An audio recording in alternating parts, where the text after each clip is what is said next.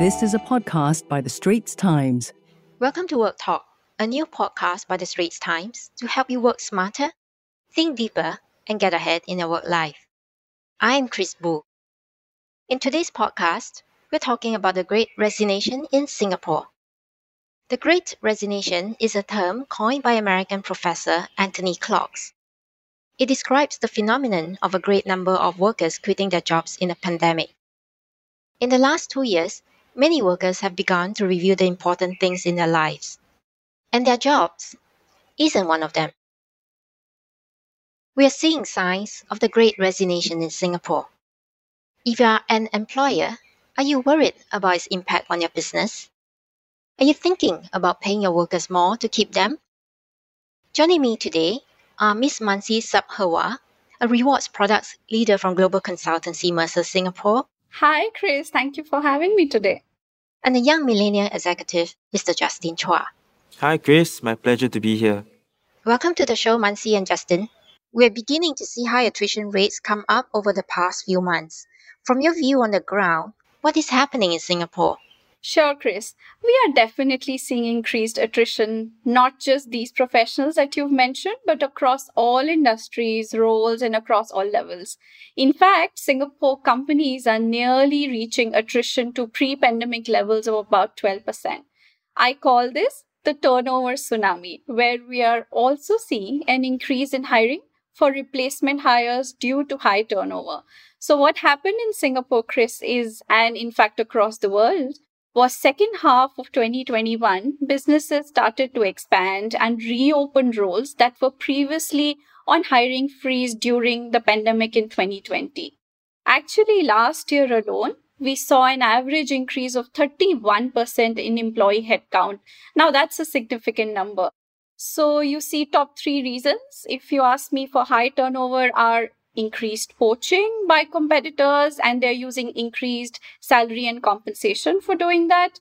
Foreigners returning to their home country, increased workload of employees, and in addition to these, mental exhaustion from the isolation of work from home and burnout of existing employees overworked as they absorb the additional work, leading to resignations, and the vicious cycle continues. So if you see overall in Singapore, not only we are seeing more leavers than joiners, but people are leaving faster than companies are able to hire. So probably only once border restrictions are lifted and foreign workers can be hired again for a larger talent pool to tap on, we will only then see attrition tapering off. You know, Mansi, many consultants, including you, have said that employers need to look beyond raising pay to hold on to workers. We talk about bosses offering flexibility, work-life balance, more career opportunities. Is this just theoretical advice? Or is there evidence that this strategy is effective? Absolutely, it is effective, Chris. In fact, according to our recent Mercer Marsh Benefit Survey, conducted over 1,000 respondents in Singapore, employees who received strong support during the pandemic said they are less likely to move to a new job elsewhere compared to those who actually said they received poor support. Now, the type of support I'm referring to here includes mental health support, having a diverse and inclusive workplace, offering digital access to health solutions to employees, as well as providing more and varied benefits.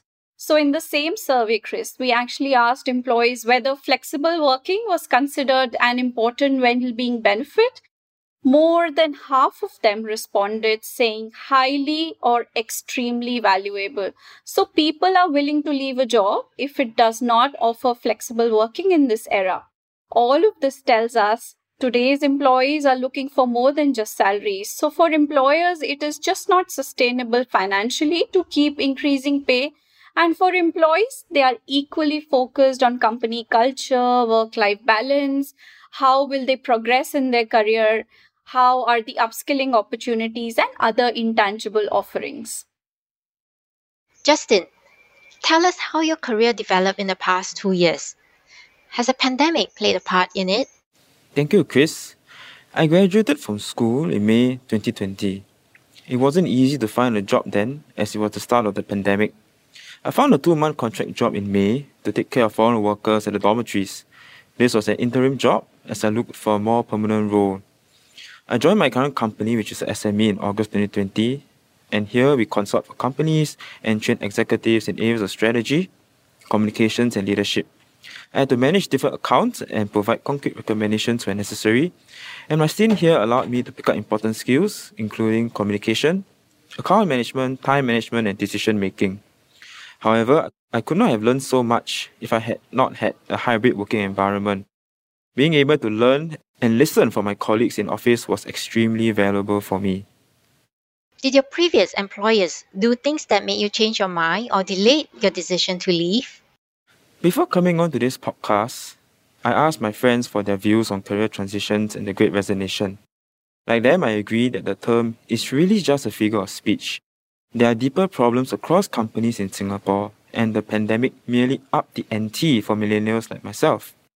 One is leadership at work.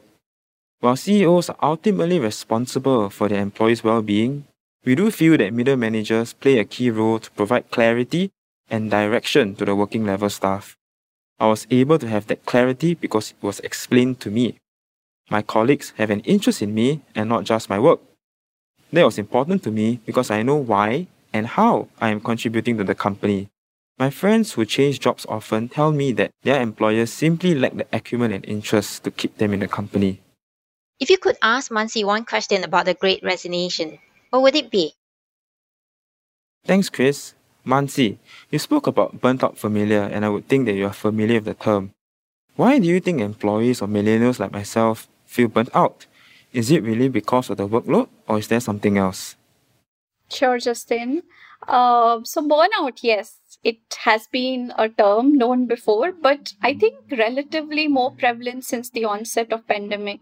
And I think this is due to a variety of reasons.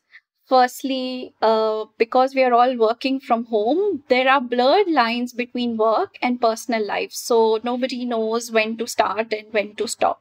And like you said, middle management is somebody who should provide that direction. Now, with more attrition in companies, what happens is the gap to hire the replacement with similar experience and skills, the existing staff who's bearing the brunt of additional workload feels the stress and burnt out. SMEs also, on the other hand, who may not have luxury of a big staff headcount, has been more hurt with attrition, and burnout becomes a natural issue because their hiring pace is much slower than larger companies. And I think lastly, managers were not used to managing employees with burnout or mental well-being issues in past before.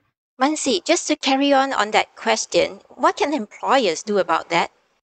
Sure. I think employers have been trying and working on some of these practices to curb employee burnout. So, firstly, like I said before, provide more flexibility to employees, especially who juggle between home responsibilities and work duties. Empathize and support that. Proactive communication between managers and employees on workload, efficiency, what are the challenges being faced, expectations, manager led conversations about career choices, what do you want to do next. That has all become much more important now. And I would advise investment in digitalization of not just company products and services that they are selling, but also internal processes to help bring in efficiencies so that employees can be at ease and be more productive. And lastly, focus more on how you can upskill your employees, continuously train and develop them so that they can do their work faster and more effectively. Our survey shows that being able to provide benefits, health access, and taking care of these areas, at least a third of employees are less likely to leave the company. And at a time when companies are doing everything they can to retain people amidst a talent shortage, I think this one third number is huge. Employees need to start thinking differently and understand the urgency of providing mental health benefits and resources to improve the collective well-being and loyalty of their workforce. Thank you, Mansi. Thank you, Justin. Thank you, Manti. Thank you, Chris. Thank you so much, Chris. Thank you, Justin. That's a wrap for Work Talk, a new podcast series by The Straits Times. Look out for our next episode on workplace romance on this channel. If you'd like to read the stories online or in print, they appear under the series Work Life, and there's a link in our podcast text description below. I'm Chris Boo. Thank you for joining us today. That was a podcast by The Straits Times. Send your feedback to podcast@sph.com.sg.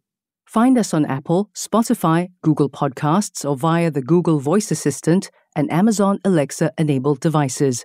For more podcasts by The Straits Times, The Business Times, and Money FM 89.3, you can also download the Audio by SPH app.